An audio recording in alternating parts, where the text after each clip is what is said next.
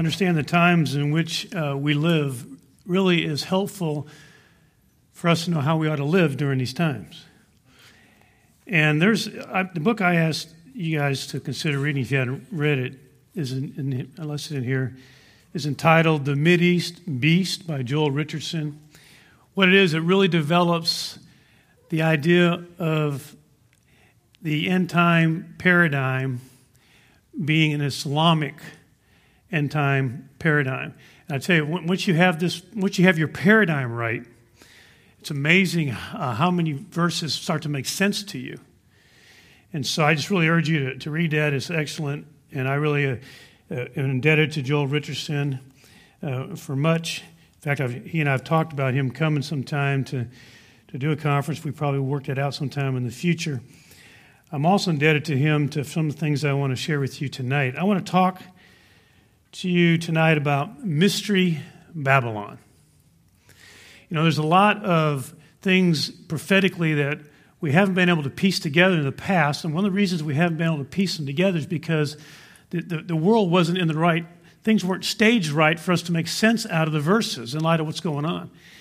And now so many things have taken place that I think for the first time, it's like the light is turned on, and we're able to make sense out of a lot of prophetic, mysteries. And I think the ultimate, prophetic mystery is Mystery of Babylon. And I think tonight, the light's going to be turned on. And for all of us. So I really encourage you to just really track with me as we go. I want to do all this in one session. I want you to get it all in one session because it's really going to come together as you listen. Now, the revelation that finds itself primarily in the book of Revelation, chapter 17 and 18, is about Mystery Babylon, the great harlot, the great prostitute. But actually, this revelation about Mystery Babylon really begins in Daniel chapter 7. In Daniel chapter 7, and I spoke on that a few weeks ago, there's a prophecy that has to do with the four beasts. Now, these beasts are symbols that really portray four world empires. Those of you who have been here a while at Grace understand that. These are four world empires. These beasts are world empires. And this idea of these beasts being empires is picked up again in Revelation chapter 13. And then the symbolism of a beast as an empire is also then later picked up again in Revelation 17 and 18. Now understand, the Bible is progressive revelation. In other words, it gives us some information, and then it adds to that information and expands on it. The Mystery Babylon is called also the Great Harlot, who by the time we get to Revelation 17, she is sitting on and riding this beast. Now, this beast represents, the beast she's riding when we get to Revelation chapter 17, represents the final world empire that is the enemy of the people of God on the earth. So it's the satanic empire that is really going to be the vehicle that the Antichrist will use, he and his armies. And when we get to Revelation 17, this woman is portrayed as riding on the beast. So they go together. They're a team.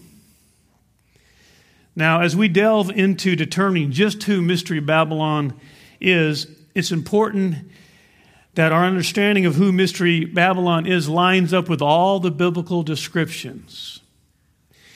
You know, there's a lot of theories about who Mystery Babylon is, and the thing about it is these theories will line up with a few of the descriptions.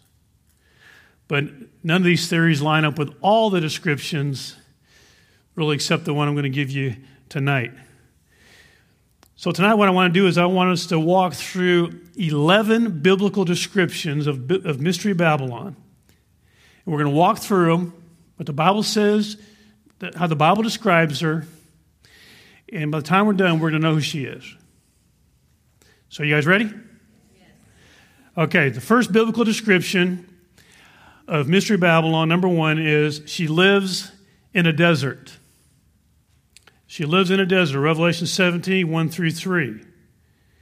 And one of the 7 angels who had the 7 bowls came and spoke to me, saying, "Come here, I shall show you the judgment of the great harlot who sits on many waters, with whom the kings of the earth committed acts of immorality, and those who dwell on the earth were made drunk with the wine of her immorality. And he carried me away in the spirit into a desert." Now, your translation may say wilderness. He's talking about the word eremos. It's a solitary, lonely, uninhabited place, and it says a desert. So it says that verse 3, of Revelation 17, he carried me away in the spirit into a desert, and I saw a woman sitting on a scarlet beast, full of blasphemous names. There she is, sitting on the beast. Remember, the beast is the beast empire, having 7 heads and 10 horns. Okay, so the first thing we know about Mystery Babylon is she lives in a literal desert. That's the first description we have of her. She lives in a desert. All right, number 2. Number 2, she is royalty. She is royalty. Revelation 17:4, the woman was clothed in purple and scarlet and adorned with gold and precious stones and pearls. Revelation 18:7, she says in her heart, "I sit as queen." She sees herself as royalty and not a widow, and will never see mourning. By the way, keep that phrase in mind for later. She's both a queen and a prostitute, and that leads us to number 3. Third description. She is both a powerful religious and economic influence in the earth. By the way, it's important for us to understand biblically, fornication, spiritual fornication is idolatry. It's when someone worships someone or something else rather than the one true God, the God of the Bible, the God of Israel. Revelation 17:2, it says this, "With whom the kings of the earth," talking about Babylon, the harlot, "with whom the kings of the earth committed acts of immorality, and those who dwell on the earth were made drunk with the wine of her immorality." Revelation 18:3, "For all the nations have drunk the wine of the passion of her immorality, and the kings of the earth have committed acts of immorality with her, and the merchants of the earth have become rich by the wealth of her sensuality." So through her influence, she's caused the rulers of the earth to commit fornication with her. Now, one thing's in view here is idolatrous worship. Idolatrous worship is in view. So the people of the earth are drunk with her religious, corrupt, unbiblical religious practices, influence. The merchants of the earth also have become rich through the abundance of her luxury. So she is a consumer. So through her purchasing, she makes these merchants of the earth rich. Keep that in mind. Number 4, she is guilty of the death of the saints. Revelation 17:6, "And I saw the woman drunk with the blood of the saints and with the blood of the witnesses of Jesus." So it's the blood of the holy ones and with the blood of the witness of Jesus. I believe he's talking about Jews and Christians here. So this woman, this harlot, Mystery Babylon, is responsible for the death of Jews and Christians. Again, I'm taking the holy ones as a reference to Israel here in this particular passage, because then he also talks about the witnesses of Jesus set as a separate category. Revelation 18:24, "And in her was found the blood of prophets and of saints and of all who have been slain on the earth." So she's guilty of the death of Jews and Christians. Number 5, she lives in extravagant luxury. Extravagant luxury. Revelation 17:4, "And the woman was clothed in purple and scarlet and adorned with gold and precious stones and pearls." Revelation 18:7, to the degree that she glorified herself and she lived sensuously. Revelation 18:9, "And the kings of the earth who committed acts of immorality, they lived sensuously with her." So those who engage with her, those who are actually in a relationship with Babylon, once we'll find out who that is, actually they are living luxuriously with her. All right, number 6. The kings and people of the earth commit fornication with her. Now remember, the idea here is spiritual. The idea here is the religious influence of this harlot that is causing them to worship a false god. That's what's in view here. Revelation 17:2, with whom the kings of the earth committed acts of immorality, and those who dwell on the earth were made drunk with the wine of her immorality. They're intoxicated with her religious influence. This is idolatry. This is false worship. This is a false religion we're talking about. Revelation 18:9, and the kings of the earth who committed acts of immorality lived sensuously with her. Number 7, the beast nations will hate her. Remember, they started off as partners. But there comes a time where the beast nations, this empire, this Antichrist empire, is going to turn against her. So what are the beast nations? Well, the beast nations are the nations, again, that make up the final empire of the Antichrist. It's the final coalition of the nations. Remember, it's the 10 horns. They will turn on her and devour her flesh. Revelation 17:16. And the 10 horns, which you saw, remember that's that 10-nation confederation that the Antichrist rules over. The 10 horns which you saw, and the beast, this is that empire, this is the beast empire. These will hate the harlot, and will make her desolate and naked, and will eat her flesh, and will burn her up with fire. So the actual Antichrist confederation of nations that was in partnership with her at one point, remember she's riding the beast, at one point in a partnership with her is going to end up actually turning against her to destroy her. So they start off together as sort of a partnership, but in the end the beast nations will turn on her and destroy her. Number 8. She represents the greatest false religion that has ever existed. Revelation 17:5 says, and upon her forehead a name was written, a mystery, Babylon the Great, the mother of harlots and of the abominations of the earth. The mother of harlots. Now, we got to make sure we understand the Eastern way of thinking here, what it means by this phrase, mother of harlots. It doesn't mean that she gives birth to all the other little harlots or false religions. That's not what it means. It means that she's the worst of all the harlots. How do we know that? Well, remember back when we had the war with Iraq and Saddam Hussein before that battle. Remember what he said? He said, it's going to be the mother of all battles. Remember that? He's speaking with the Eastern way of thinking. What he meant was, it's going to be the greatest of all battles. That's what he meant. Well, this woman represents the greatest false religion the world's ever known. Number 9. All nations will feel the wrath of her false religion. Revelation 18:3, for all the nations have drunk of the wine of the passion, or wrath is a better translation there. They've drunk the wine of the wrath of her immorality, and the kings of the earth have committed acts of immorality with her, and the merchants of the earth have become rich by the wealth of her sensuality. So all nations will feel her wrath. The wrath of her false religion is going to be unleashed on all nations. Number 10, she is a rabid consumer. She just consumes and consumes. Revelation 18:11, and the merchants of the earth weep. After the beast turns on her and destroys her, and the smoke of her burning is rising up. Verse 11, the merchants of the earth will weep and mourn over her because no one buys their cargoes anymore. Cargoes, in a specific here, cargoes of gold and silver and precious stones and pearls and fine linen and purple and silk and scarlet and other things we'll talk about a little bit. She's a rabid consumer. And number 11, she is portrayed as a coastal city.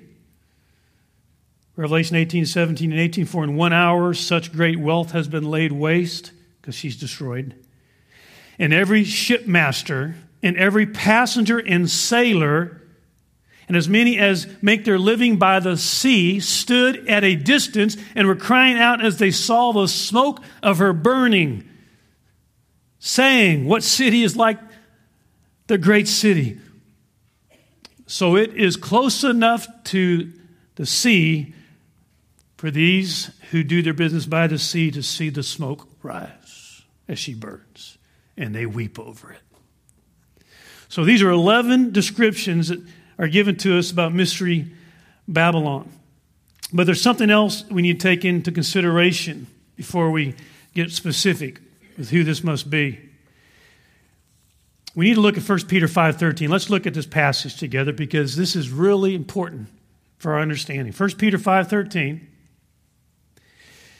This is Peter, and he writes this: She who is in Babylon, chosen together with you, sends you greetings, and so does my son Mark.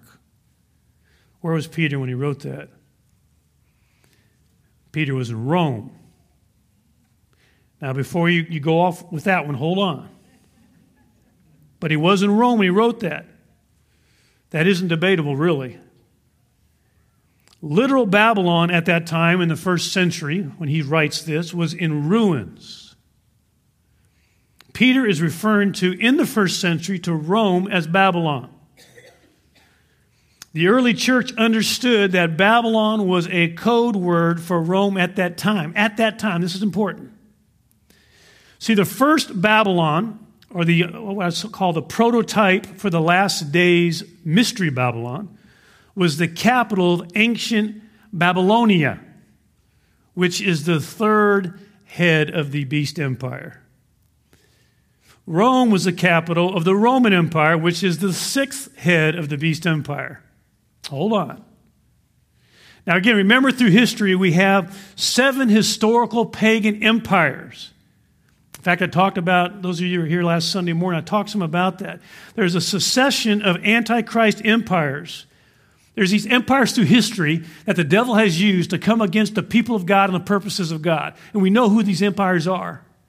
These are the beast empires. Egypt, Assyria, Babylon, Persia, Greece, Rome. That's the first 6. In the first century, the Roman Empire was the beast kingdom at that time. So it's the beast kingdom that Satan is using to come up against God's people and God's purposes. And the Roman Empire worshiped pagan gods. They were very anti-Semitic and very anti-Christian. And Rome was the capital in the first century of that empire. So Rome was the Babylon of the early church. Again, the Babylon concept, it migrates. It moves around. The Babylon is the capital of the reigning beast empire. That's what Babylon is. It's the spiritual and financial power base of the reigning beast empire, whichever one it is in history. It's the capital of world idolatry at that time in history. It's literally Satan's primary geographic stronghold in the earth at any given time. So again, here's the 8 heads of the beast. Remember, the beast shows up with 7 heads, but we know that the 7th head goes away, comes back as an 8th.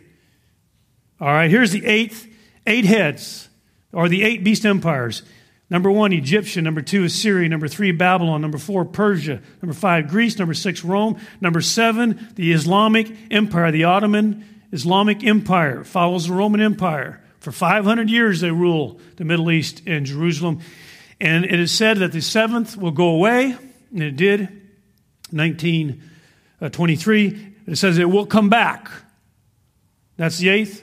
The 8th beast empire is revived Islamic Empire.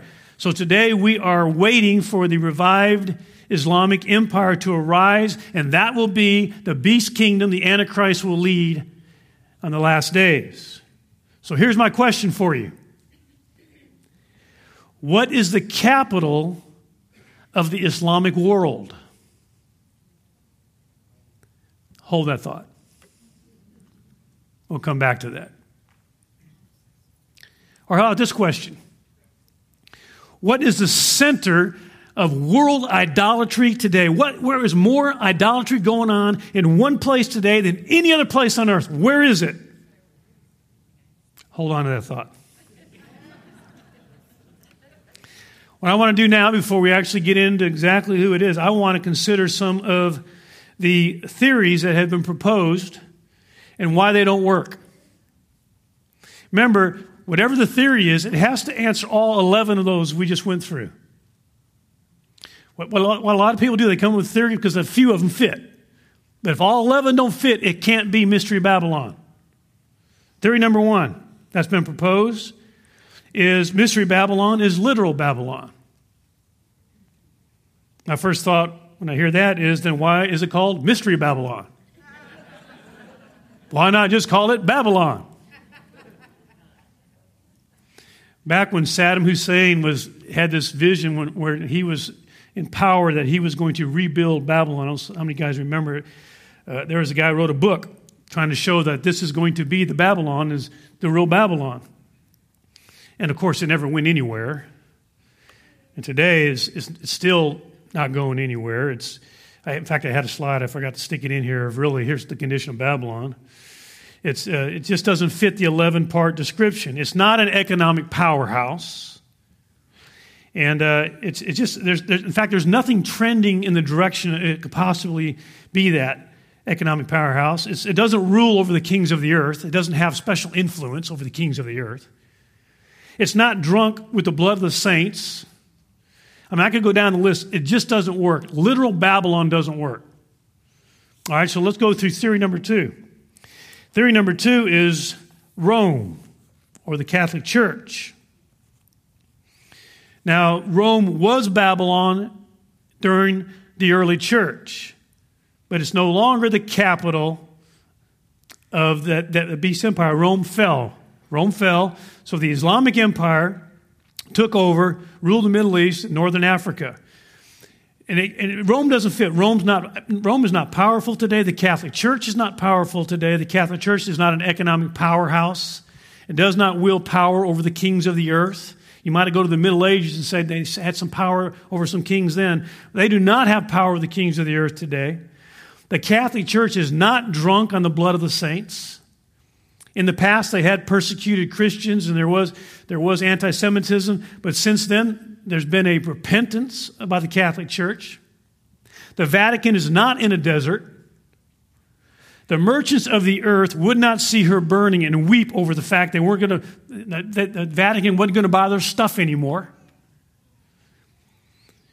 And by the way, the Catholic Church does not deny the incarnation.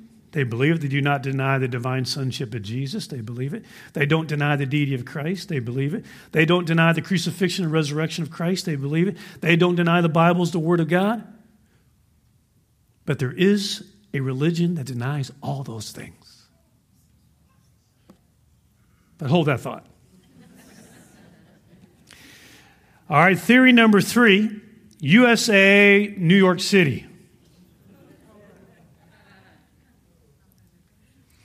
Well, the USA does not represent a false religion. In fact, the United States of America has been the greatest missionary sending agency the world's ever known. USA does not exist in a desert. The USA is not drunk on the blood of the saints. It just doesn't fit. Theory number 4, Jerusalem. Now think about why this can't work right off the bat. Messiah is going to come and reign over the earth from Jerusalem for 1,000 years. But yet, Mystery Babylon is destroyed, it says, and will burn forever. So how in the world could it be Jerusalem? It doesn't work. Plus, Jerusalem is not an economic or political powerhouse. The merchants of the earth are not getting rich off selling their stuff to Jerusalem. It just doesn't work. None of these theories work. So who is it? Next slide.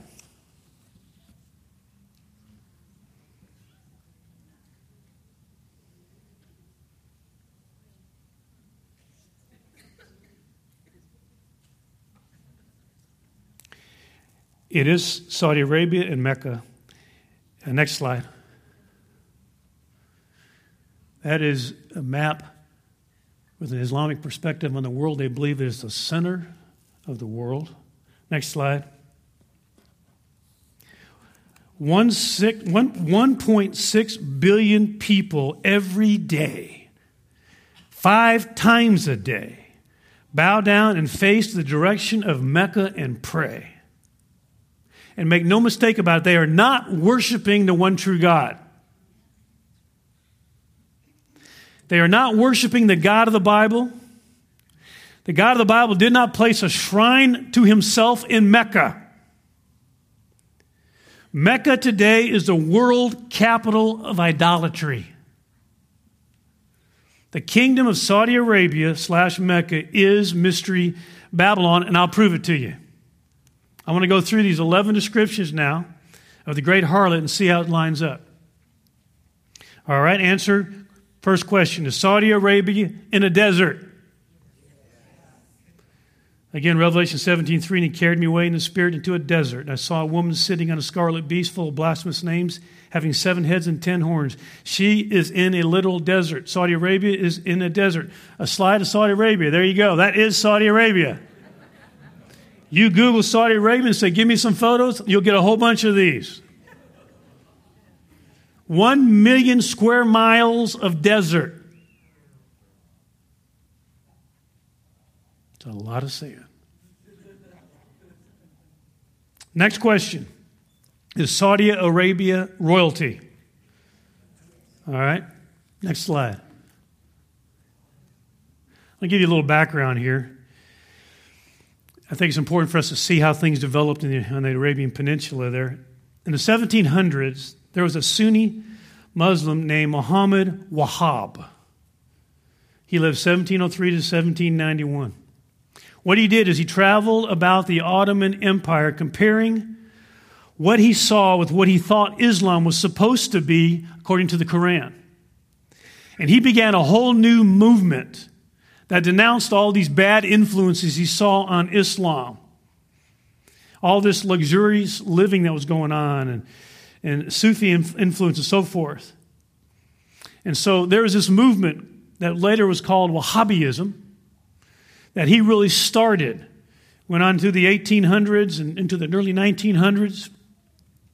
Now, when you get to the early 1900s, you had the collapse of the Ottoman Empire. So in one mind, keep in mind that Wahhabism is on the move. But also you have the Ottoman Empire collapses in the early 1900s on the Arabian Peninsula. And what happens is it goes back to a bunch of divided tribes, similar to how it was during Muhammad's day. Well, along comes a man by the name of Muhammad ibn Saud. And after some years of fighting, he managed to consolidate his power on the Arabian Peninsula. I mean, he was just a desert Bedouin. He rose up and he began, and he was a strong leader, and he sort of wrestled with over with these different Bedouin tribes, and he pulled it together and really pulled it into a unity, and he actually ended up naming the entire peninsula after himself and called it Saudi Arabia. And this was the beginning of this new entity that's never existed before. In fact, the whole western coast of Arabia was controlled by the Ottomans for over 500 years until 1923 and 1924. And then when the Ottoman Caliphate was abolished and everything kind of dissolved into tribal state, then this Saud, man named Saud, he rises up and he really takes charge and develops the kingdom of Saudi Arabia. So again, the Ottoman Empire collapses, and out of the collapse rises up Saud, and eventually the kingdom of Saudi Arabia. So you got these two things going. You got Saud taking power, and you got Wahhabism on the move. And then add to that, now we get to 1936, add to that, they discover oil. What would soon be known as the largest significant string of oil fields the world has ever known. And of course, that changed the world. And shortly after that, a series of alliances were formed, governmental alliances that changed also the world. And one of the first ones to step up and make sure they had an alliance with Saudi Arabia was the United States of America. The kingdom of Saudi Arabia, when I was being formed, again, there's this alliance with the religious side. The religious side was Wahhabism. And since that time, Wahhabism and the House of Saud actually essentially became just one and the same. So Saudi Arabia is not only the geographical womb of Islam, because Saudi Arabia, of course, is the home of Mecca and Medina. That's where Muhammad's entire career is played out, where he rises to be the prophet of Islam. But also, it's the home of Wahhabism, which is the ideological womb of Islam. So it is the geographical womb of Islam. There's Mecca, Medina. It is the ideological womb of Islam, Wahhabism. And then it becomes the financial support. Now it's got lots of money because of the oil. It's now the financial support base for the propagation of Wahhabism into the world. By the way, Wahhabism is the most radical, purest form of Sunni Islam. So Saudi Arabia now becomes the significant proponent, supporter, financier of Wahhabism, or radical Sunni Islam. So how do they do that? How do they support that and finance that today? The answer, in every way possible. If there is a mosque or an Islamic center in a city in the United States, or throughout the world for that matter, it has most likely been paid for by the Saudi government. Saudi Arabia also trains and sends out the missionary hate preachers, the imams. They fill the mosque with Saudi-sanctioned hate literature. If you went into a mosque and you picked up some of the literature and you turned it over, you'd see it was sanctioned by the government of Saudi Arabia. And you find out a lot of this literature that is sanctioned by the government of Saudi Arabia actually calls on Muslims to engage in jihad. 2005, Freedom House did a survey of literature that was found in U.S. mosques. So this group, Freedom House, they did a survey, 2005, of the literature they found in mosques in the United States of America. And they found numerous examples that were calling Muslims to jihad. And then they looked, and all of these literature, it had the seal of the Saudi government that it was approved by the Saudi government. By the way, this isn't some conspiracy theory, guys. This is a human rights organization, Freedom House. And they were trying to show that the Saudis are funding, printing, and filling the mosque with radical literature. That's all they're trying to show. And by the way, the same is true of the madrasas all over Pakistan, paid for and funded by the Saudis. Now, whether you're dealing with Al-Qaeda, the Taliban, ISIS, Al-Shabaab, Boko Haram, their ideological foundation and financial foundation for all those groups comes from Saudi Arabia. James Woolsey was a former CIA director of the United States. In 2005, he testified before the U.S. House of Representatives on the Committee for Government Reform. And this is a statement he made. I quote it. He said, some $85 to $90 billion has been spent from sources in Saudi Arabia over the last 30 years to spread Wahhabi beliefs around the world. And since that time, probably another 30 billion. So about 120 billion with a B, $1 billion has been spent by Saudi Arabia for the propagation of Wahhabism. So this is the womb. Saudi Arabia is the womb where terrorism is coming from. It goes throughout the world. It's the primary fountain where it all comes from. The source is Saudi Arabia. Now, next question. Is she both a powerful religious and economic influence on the earth? Again, I just pointed out it's the very womb of Islam. She's the heart of Islam. The Saudi monarchy are the custodians of the two holiest cities in the Islamic world of Mecca and Medina. They're the custodians of Mecca, the world capital of idolatry. Go ahead and show the next slide. And if you can afford it, you're supposed to go there, make a pilgrimage, and walk around the Kaaba, that's black cube in the middle, and touch it. They said it started off as white, but it absorbs the sins of the people and turned black. That's what they believe. Let me tell you some economic facts about Saudi Arabia. Many of you are familiar with Dubai and Abu Dhabi and the United Arab Emirates. The gross domestic product of Saudi Arabia is 3 times as much as the UAE. She exports more oil than any other nation in the earth. She has the greatest percent of oil reserves in the earth. She's home to Mecca, Islam's most sacred city. All right, next question. Does Saudi Arabia live in extravagant luxury? Does the Saudi monarchy live in extravagant luxury? Next slide. This is a car owned by Prince Al-Walid bin Talal, Saudi prince. This is a little dated, so he's probably got a lot more. But this time he had this was his 38th car, worth $4.8 million, diamond-studded Mercedes. These are toys to these guys. I mean, why would you have a $4.8 million diamond-studded Mercedes? By the way, what's interesting, go to the next slide. There he is right there. He actually sued Forbes for underestimating his wealth by $9 billion.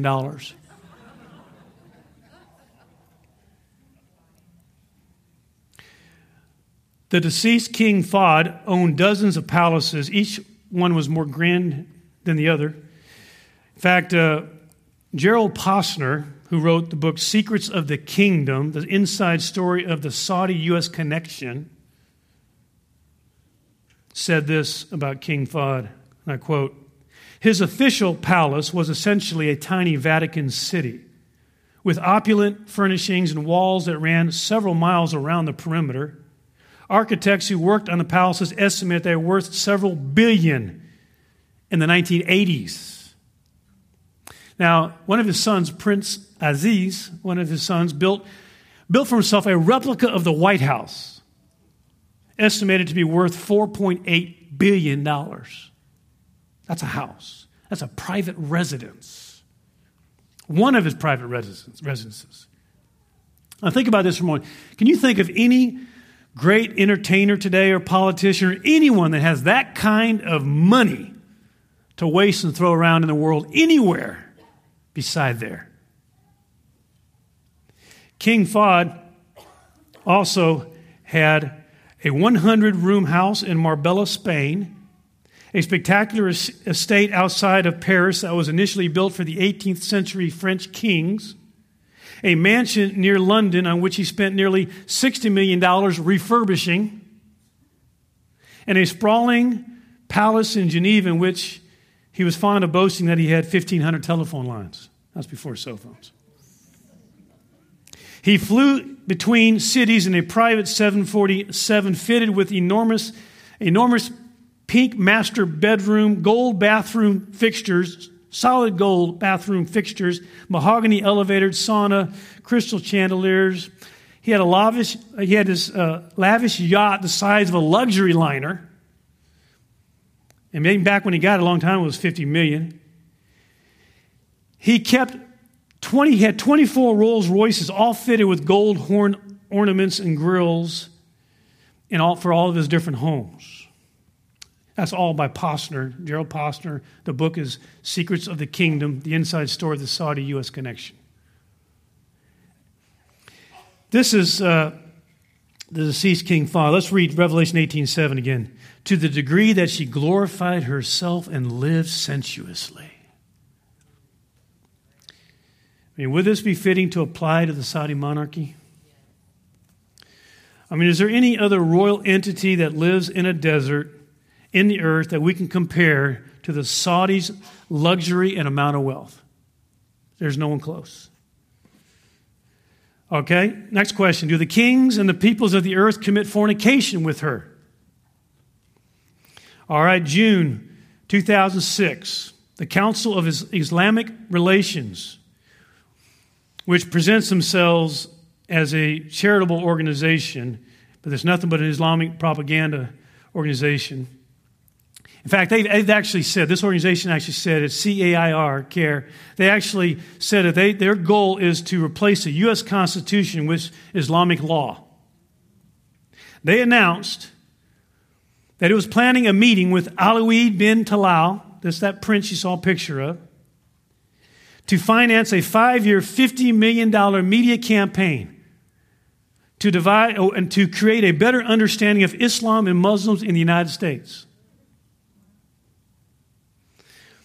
Now, I want you to know this prince, bin Talal, he donated $20 million to support Harvard University Islamic Studies program. He also donated $20 million to Georgetown. In fact, do you have another slide there or not? I'll hold that one. We'll get to that one. You know, Prince Talal went to Harvard and lectured. He lectured. They let him lecture. I guess $20 million, you get to do that. He went to Harvard and lectured for the need of the United States and its citizens to be more tolerant of Islam. I want to put this in context. You have a Saudi prince that comes from a country where it's illegal to openly practice Christianity or any other religion except Sunni Islam. You're not allowed to build a single church. You're not allowed to build a synagogue. You can't build anything but a mosque in that country. And he has the gall to come to the United States of America and then lecture us on that we as a country should be more tolerant of Islam. That is the very definition of hypocrisy. Harvard committed fornication, financial fornication with this man. They received the $20 million and they let him spread his Islamic propaganda. The same thing happened in Georgetown. Georgetown has John Esposito. He's the Islamic apologist there. He's in the back pocket of the Saudis. And so they have all kinds of tentacles in academia, not just, we're going to see, how about the media? Is there Saudi influence in the media in the United States? I'll tell you, you're going to be surprised to hear this. Prince Talal, who you've seen his pictures now, he's probably the most famous Saudi prince. He is the largest shareholder in News Corp, which is the parent company of Fox News. What is considered to be the most conservative and trusted news corps in the country by many. It's interesting, back in 2011, I don't know how many of you guys remember, but Glenn Beck had a show back then with Fox. Remember, you guys remember that? Well, Glenn Beck had Joel Richardson on his show. I remember watching that live thinking, uh-oh. Wonder what's going to happen after this program. And Glenn Beck went on. He bought into the whole end-time Islamic paradigm, and Glenn Beck was pushing it, and he's very bright and very effective communicator, and he was talking about the Islamic Antichrist understanding in the Bible on his program on Fox News. Some of you guys may remember that. A few weeks later, after that, it was announced that he was leaving Fox News. And I've heard from somebody that Glenn Beck actually told some of his friends privately that he said himself he was kicked off Fox News because of the Islamic majority ownership of Fox.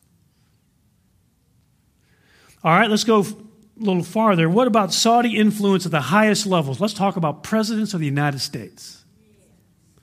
And here we have, go back to that photo. Here we have Prince Talal with Jimmy Carter. President Jimmy Carter was corrupted by the Saudis. He was completely in the back pocket of the Saudis. In fact, he refused to disclose the amount of money the Saudis had donated to him.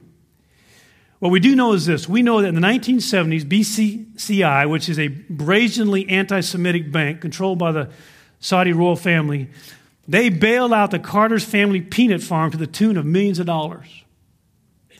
In fact, Agha Hassan Abedi, he's the founder of BCCI, gave Carter $500,000 to help him establish his center, and then he gave more than $10 million to Mr. Carter's different projects. In 1993, King Fahd of Saudi Arabia's, King Fahd presented Carter with a personal gift of $7.6 million. And by the way, the king is only one of several Saudi royals that donated multiple millions to Carter. And as of 2005, Prince Talal also donated $5 million to Carter.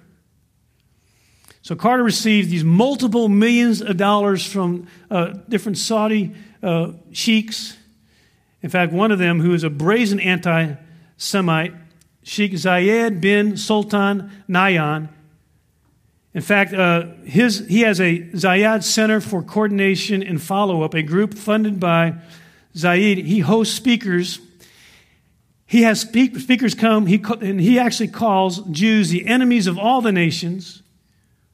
This guy attributed the assassination of John F. Kennedy to Israel and the Mossad.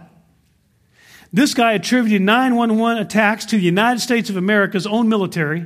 And this guy stated the Holocaust was a fable. And this is the kind of guy that gave millions of dollars to Carter. Now, is that the kind of group you'd like to be associated with? But that is the group that President Jimmy Carter took millions of dollars from. They also hosted a speech by Jimmy Carter. He came and spoke. Here's what he said. Carter actually said, this is a quote. He said, "This is awkward. This awkward because, and I have this time has a special significance," he says, "for me because it is named for my personal friend Sheikh Zayed bin Sultan Al Nahyan." That's one of the presidents of the United States. In fact, a Saudi-based bin Laden family also donated large sums of money to Carter. They had a large construction family in Saudi Arabia. Now think about this for a minute, because the Saudis are the worst human rights violators on the planet. They have sex slaves. It's all sanctioned by the Quran. There was a Saudi couple that was arrested for taking a Filipino girl back with them. The wife was complicit in this whole thing. They were arrested in the United States. They were taking her back to be a sex slave. When the Saudis heard about it, they sent a delegation over to challenge that they could not be arrested because that would be a violation of his religious rights. And despite all these human rights abuses, U.S. presidents have been in the pocket of Saudi Arabia. The average girl that is married in Yemen is 14 years old. That's average. That means there's some younger, some older. That's average. Many are younger. In fact, an 8-year-old girl actually got a divorce from a Saudi man in his 30s because she said that all he does is chase me around all day for sex. And that's legal according to Islam. That's child abuse. And what is the result of this influence that Saudi Arabia has had on Carter? Well, President Carter was actually an outspoken critic of what he calls the Jewish lobby. Here's what he claimed. He claimed that no reporter or politician who's ever received Jewish donations can objectively speak to the Middle East situation. Now, when you compare the amount of money that Israel's donated to U.S. politicians compared to the amount of money that Saudi Arabia has donated, there's no comparison. In fact, next slide. Jimmy Carter wrote this book, Palestine, Peace, Not Apartheid. It is a rampant anti-Semitic book. It accuses Israel of being a violator of human rights while he turns a blind eye to what the Saudi Arabians do. All right, well, let's not just pick on him. Let's go to the Clintons. Next slide. Approximately $32 million came from Saudi and other Gulf Arab nations to the Clintons. Now just think about that. Is there any chance that that could affect the way that they might make decisions in the Middle East? Could there be a conflict of interest? Here is an article in the Daily Caller. I'm going to quote it. Bill and Hillary Clinton received at least $100 million from autocratic Gulf states and their leaders, potentially undermining Democratic presidential candidate Hillary's claim that she can carry out independent Middle East policies. Again, I'm still quoting, as a presidential candidate, the amount of foreign cash that the Clintons have amassed from the Persian Gulf is unprecedented. That is by national security analyst Patrick Poole. Okay, what about the Bushes? All right, here's a slide. Next slide. And I tell you, and I like Bush. I voted for Bush.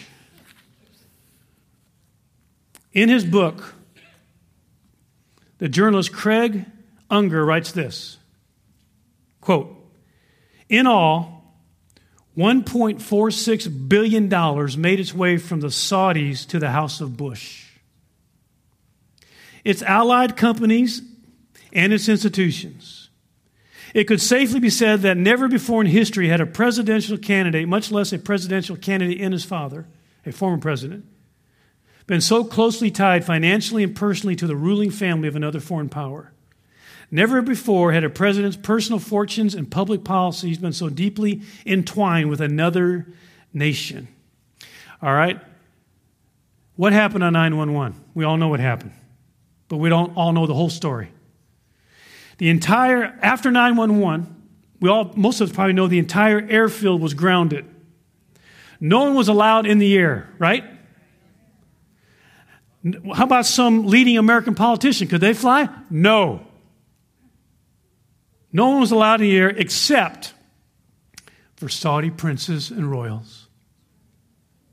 The only planes in the air on 9/11 in the next 2 days were the Saudis. I mean, can you imagine living with that amount or that level of special treatment? I mean, you are the only exception. You're the only exception, the most powerful nation in the world because of the influence you have over the presidency. Now you're thinking, well, yeah, I don't know if I'm buying all this, sounds kind of conspiracy theory stuff. Why is so much of this information unknown? Well, I'm quoting books written by past CIA directors and agents. Why is this information so unknown? I'm going to tell you why. Because Saudi money also buys silence.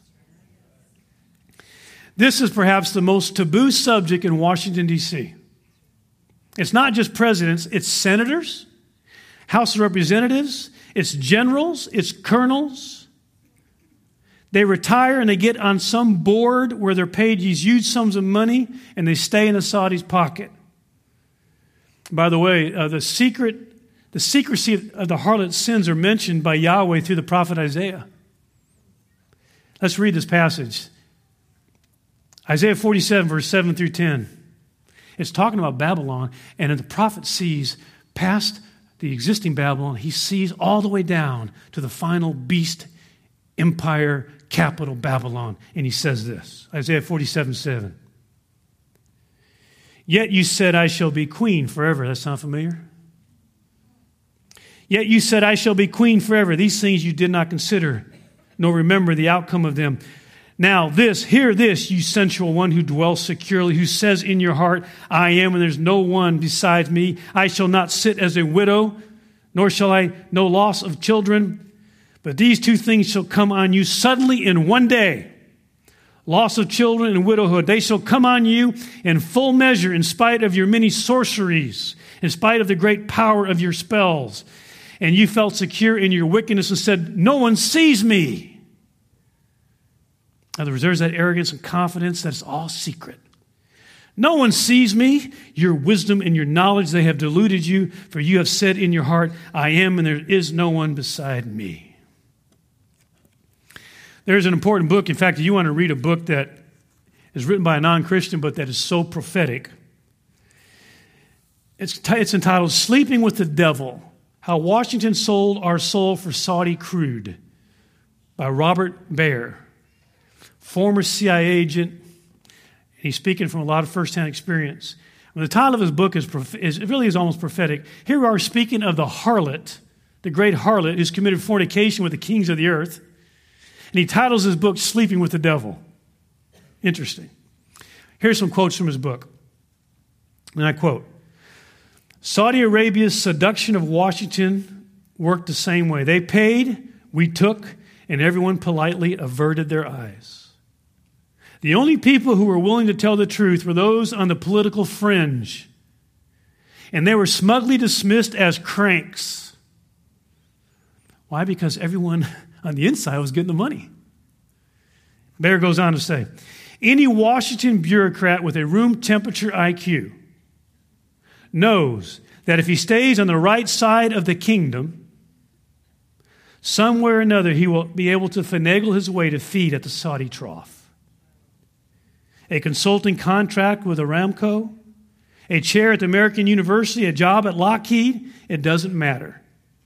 There's hardly a living former Assistant Secretary of State for the Near East, a CIA director or a White House staffer or a member of Congress who hasn't ended up on the Saudi payroll in one way or another, or so it seems. This is a CIA, past CIA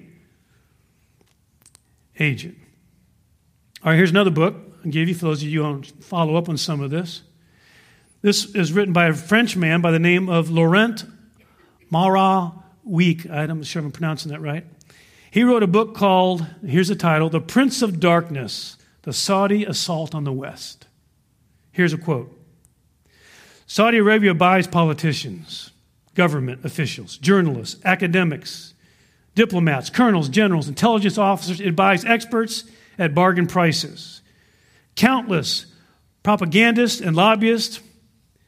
When it is necessary, it demands that television programs be censored. It does it. It has flooded the circles of power with its petrodollars. It demands that American companies accept its political conditions in order to be able to do business, even in violation of the U.S. Constitution. Okay.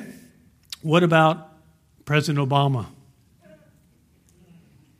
Next slide. We understand a lot more about that photo now, don't we? Bowing to King Fahd. Newsmax, September 3rd, 2008, goes on to point out that Obama had close ties to top Saudi advisors even at the age of 25. Obama's degrees at Columbia and Harvard were paid for by Saudi princes. In fact, there's Dr. Khalid al-Mansour.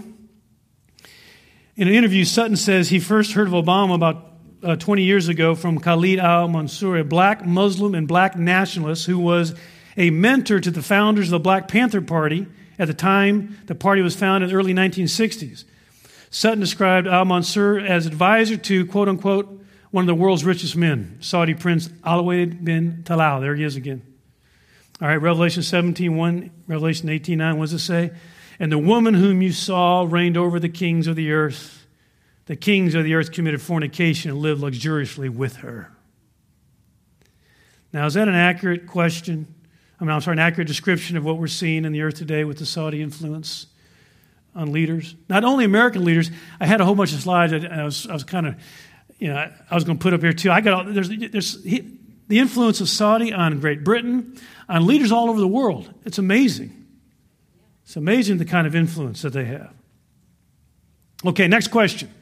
Is Saudi Arabia guilty for the blood of the holy ones? Are they guilty for the blood of the Jews and followers of Jesus? All right.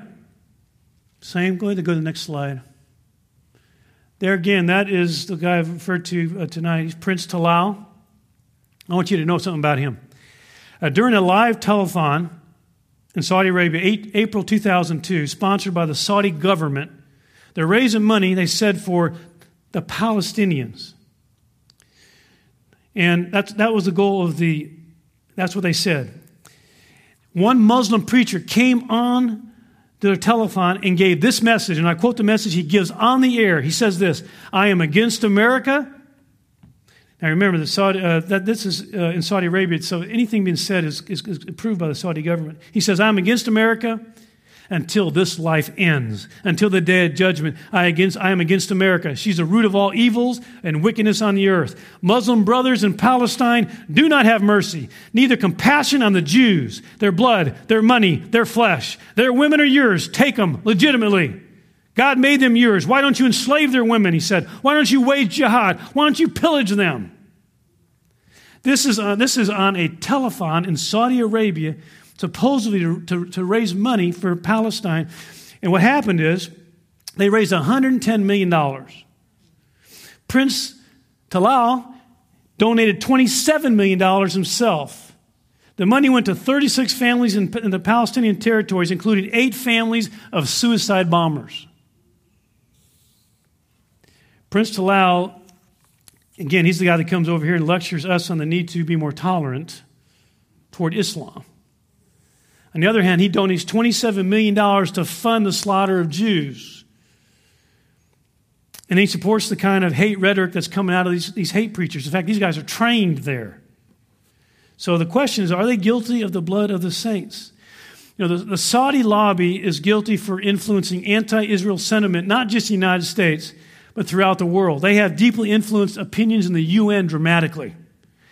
No telling how many of those guys are on the payroll. Now, we have a world where anti-Semitism is increasing every day. And the Saudis are raising up and they're training and sending out hate preachers. They build and they fund the madrasas, the Islamic centers, the mosques, all over the world. They fund them. And then they send out the imams and the preachers. They put out the literature, government approved. In fact, again, you go in, get some of the material out of any mosque. Ask someone to give you some. It'll be approved by the Saudi government. The Saudi government's paying for it. It is the womb of Islam. It's not just Islam. It's the womb of radical Sunni Islam. In fact, I want to tell you this. The largest Christian missionary organization in the world today is the Southern Baptist Convention. And praise God for them.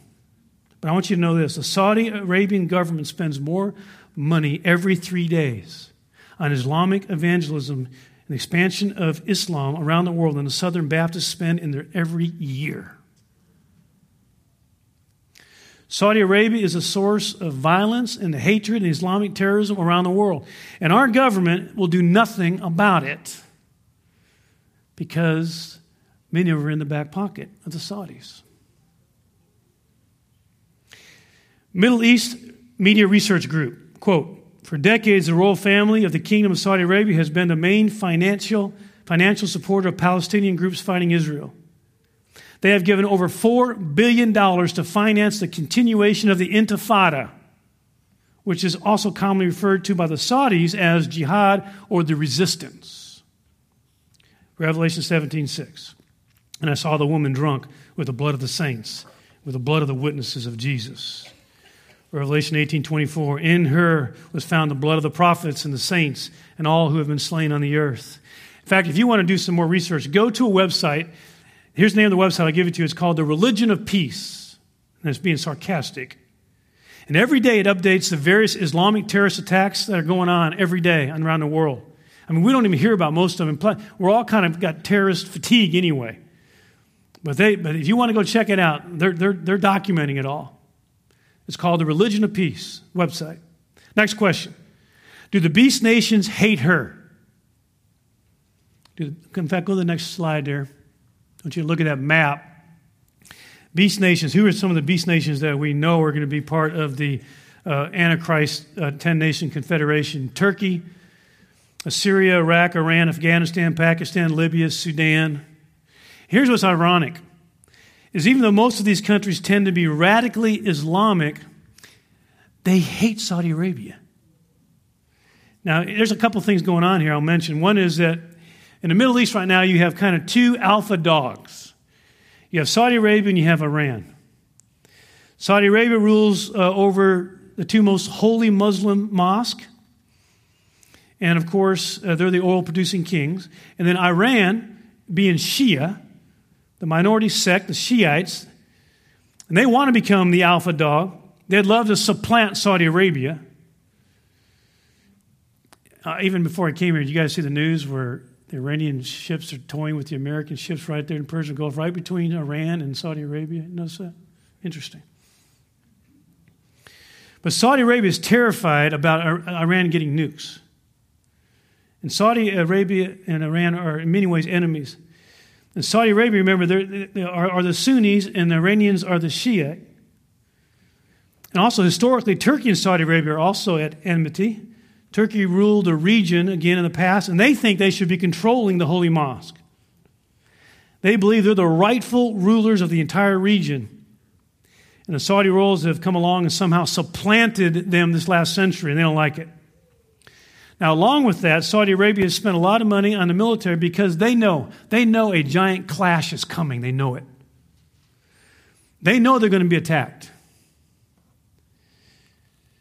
In fact, there is another book I'll give you titled The Rise, Corruption, and Coming Fall of the House of Saud by Saeed K. Abarish. He goes on to say, basically, on one hand, the Saudis live like Westerners. They live these luxurious, perverted lives. They have their harems. They kind of pay off the radicals. They fund the radicals. But they also know the day is coming when that monster they created is going to turn on them. There are many who will one day they're going to want to replace this corrupt monarchy with what they consider a legitimate Islamic government. So the monarchy is viewed by the fundamental Muslim as a corrupt monarchy. And the Saudi royals are afraid of the radicals that they have created.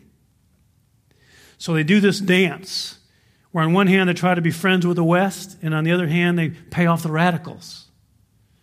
But a day of reckoning is coming, and they know it. Again, another quote from the book by Robert Baer, Sleeping with the Devil, How Washington Sold Our Soul for Saudi Crude. He said this, and I quote, "The Saudi government probably spends more per capita than any other country in the world on arms. It will say it only spends 13% of its gross domestic product, but he goes on to say that half of its revenue is earmarked for the military. So a lot of money is spent to protect themselves, not only from outsiders, but from their own people. And a lot of money is to protect them from Iran.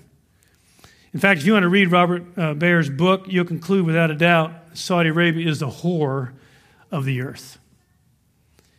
And he's not even a Christian writing this. He doesn't have any biblical grid he's coming from. He's just telling you facts. Okay, Revelation 17, 16, 17, and the 10 horns which you saw, and the beast, these will hate the harlot and make her desolate and naked, and will eat her flesh and burn her up with fire. For God has put it in their hearts to execute his purpose by having a common purpose and by giving their kingdom to the beast till the words of God should be fulfilled. So the day is coming when this coming Islamic empire is going to turn on the harlot, Mystery Babylon, and they are going to totally destroy her. All right, next question. Have the nations of the earth felt the wrath of her false religion? Next slide.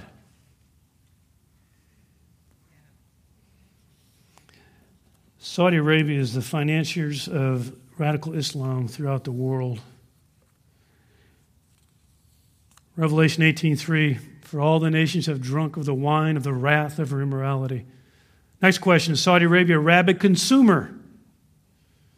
Revelation 18:11 through 13, the merchants of the earth weep and mourn over because no one buys their cargoes of gold, silver, precious stones, and pearls. And then he goes on to say, verse 13, and slaves and human lives. Saudi Arabia produces two things. They produce radical Islam and oil. Everything else they have to import. They have to buy it. In fact, if you look at this list in Revelation 18, it actually says they buy slaves and they buy human lives. They buy harems. They buy them. They buy women. Here's a quote from King Fahd bin Abdul Aziz, 1993. Here's a quote. It was captured by the newsletter entitled Americans Against the Seduction of Washington. Here's a quote. Here's what King Fahd said. I summon my blue-eyed slaves anytime it pleases me. I command the Americans to send me their bravest soldiers to die for me. Anytime I clap my hands, a stupid genie called the American ambassador appears to do my bidding. When Americans die in my service, their bodies are frozen in metal boxes by the U.S. Embassy, and airplanes carry them away as if they never existed. Truly, America is my favorite slave. There was a story printed some years ago, again in this this group called Americans Against the Seduction of Washington. Seduction of Washington. It's primarily made up of a group of parents whose children were kidnapped and smuggled to Saudi Arabia as sex slaves. Here's a story. There was a young gal, and I can't remember her name. She was a child star, and she was on this morning talk show, and she was telling all the horrible things she went through in her life, and the drugs and all this stuff. And finally one of the hosts said, "What's the worst thing you went through?" And she said, "The worst thing I ever went through was when I was 14 years old." She said, I kept getting these huge bouquets of flowers sent to me every day for 2 weeks. At the end of the 2 weeks, there was an invitation to come to a special party. And it was in a very luxurious condo in Manhattan. And so she said, so I went. I'm thinking, where are her parents? But she went. She said, I went, and when I got there and I walked in, it was the most beautiful place, and everything was so luxurious, and there was all these beautiful young models. And I didn't know what I was doing there, and so I walked over to this man. He's an Italian man. He's one of the chefs, and she said to him, "What's all this about?" And he said, and he recognized her. So he started talking to her. He saw her on TV, and he said, "I'll tell you what this is about. The food and the drink is going to be drugged. And everyone here is going to fall asleep, and they're going to be flown out of here in a helicopter, and they're going to end up, and they're never coming back. So get out of here now." So she runs downstairs. There's a couple guards. She ran between them, and she got away. There are many stories like that, and the U.S. government won't do anything about it. Next question. Does Saudi Arabia represent the greatest false religion that has ever existed? Next slide. Again, 1.6 billion Muslims bow and pray to that black cube right there. In the middle of Haram Sharif, not a single non-Muslim is allowed to enter this city. Every year, you're supposed to make a pilgrimage, and circle this, or one time in your life, circle the Kaaba and get to the black stone and rub on it so your sins can be forgiven. But I was thinking about Mecca, and I was thinking of Saudi Arabia, and I thought, but there's a city. Where's the city? Because everyone that goes to Mecca, like they go to Jeddah first, and then they make the short trip to Mecca from Jeddah on the coast. But there is something else being built I want you guys to know about. And it's called King Abdullah Economic City, and it's being built as we sit here. And in fact, I want to and it's just down the coast from Mecca, and it's connected. You got Jeddah, and then you have this city, and you have Mecca. It's all one area. It's all like going to be one city. But I want you to see this video clip. Watch this. Just north of Jeddah on the Red Sea, on the western edge of Saudi Arabia, the world's tallest building is under construction. Set to top 3,300 feet, Kingdom Tower will soar above the Saudi skyline, dwarfing its closest rival in Dubai and setting a new standard for the 21st century skyscraper. But building the tallest structure on the planet is just the first step. Billionaire Saudi businessman Prince Al-Walid bin Talal has bigger plans for the site, pouring $20 billion into the project to develop a multi-use economic city just minutes from downtown Jeddah, a city he hopes will lure foreign investors and create the jobs that Saudi Arabia needs. Now, how involved is Prince Al-Walid? Because this is his brainchild, isn't it? Well, he follows. I think he follows daily the news of the project by looking just on his iPhone. On site, an international team of advisors, consultants, and engineers are using the tallest cranes in the world and the toughest cement on the planet to stabilize 170 floors of residential office and five-star hotel space. I challenge anyone in this team to say that he's worked on something as massive as this before. Never a dull moment.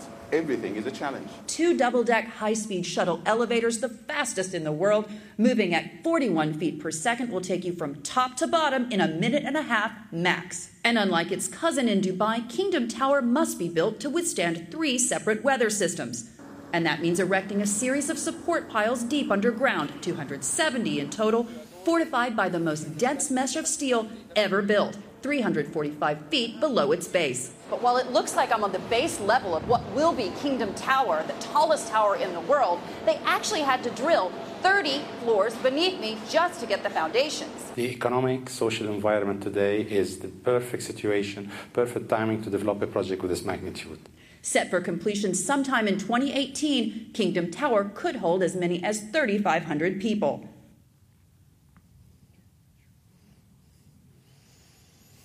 You know, there's this city will completely surpass Dubai, and it's under construction even now. In fact, go to the next slide, if you would. The Burj Khalifa in Dubai, in fact, 10 months ago I was at the top of it. And it's amazing. You feel like you're looking outside an airplane window. Well, Kingdom Tower is going to dwarf it.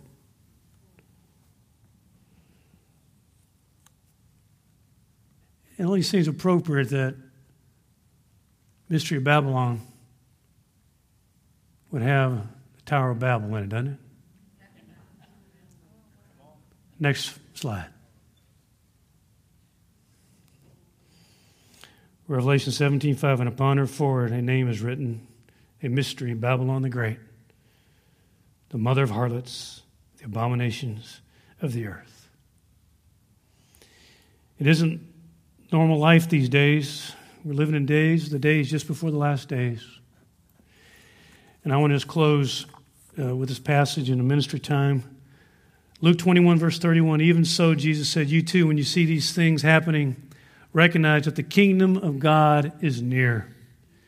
Luke 21:34, Jesus said, be on guard that your hearts may not be weighted down with dissipation and drunkenness and the worries of life, and that day come on you suddenly like a trap. For it will come upon all those who dwell on the face of the earth, of all the earth. But keep on the alert at all times, praying, in order that you may have strength to escape all these things that are about to take place and to stand before the Son of Man. What's the number one thing we need to be doing in these days as we live in these strategic days? Is we got to become a people of prayer. If we're going to be able to stand in these days, and really be, I think, not just stand, but to be really doing ministry in these days, we have to be a people of prayer. So I want to let's all stand here. Marvin, would you come back up here? And I don't know if you want your team to come up too. But I just wanted, this is a lot of information, guys. And I don't think I've ever tried to do so much in one time before. A lot of information, but I wanted you to get it all at once. Because if you hit it all at once, you're like, yes, it makes perfect sense. Doesn't it? And you realize, before these times, we could not have seen it, but now we're seeing it. Why? Because we're living in the times in which we can see the things, because we're living in the days right before the last days. But that means that we need to be getting, really making sure that we're preparing ourselves to be really effective ministers in these days, and being people of prayer is crucial. If I had to list the things, it'd be number one on my list, and is number one on my list in this series. So I just want to invite you to just close your eyes for a moment and just kind of put your hands out, palms up, like you're receiving from God. And I'm just going to pray, then I'm going to ask Marvin just to sing over us, and we'll close here. I know it's getting late. Father, here we are. We're yours. We belong to you. And we're glad we belong to you. And we thank you for allowing us to be alive in these strategic days. And we don't pretend, Lord, that in our own strength we're going to be able to handle it. We know we can't. We know we need to be on the alert and people of prayer. And so we're asking you tonight, would you impart, by the power of your Holy Spirit, a real spirit of prayer and intercession upon us? Would you really grab our hearts for prayer? Connect us, Lord. Lord, cause us to be people that can't just slip back into just normal living again. We can't slip back into just watching TV all the time again. Lord, we got to be people that realize we are here for such a time as this. Lord, make us people of prayer, Lord. So even now, come, Holy Spirit, we ask you to do a work that only you can do. Do it for Jesus' sake. Do it for our sake. Do it for the purposes of God in this hour's sake. Come, make us a people of prayer.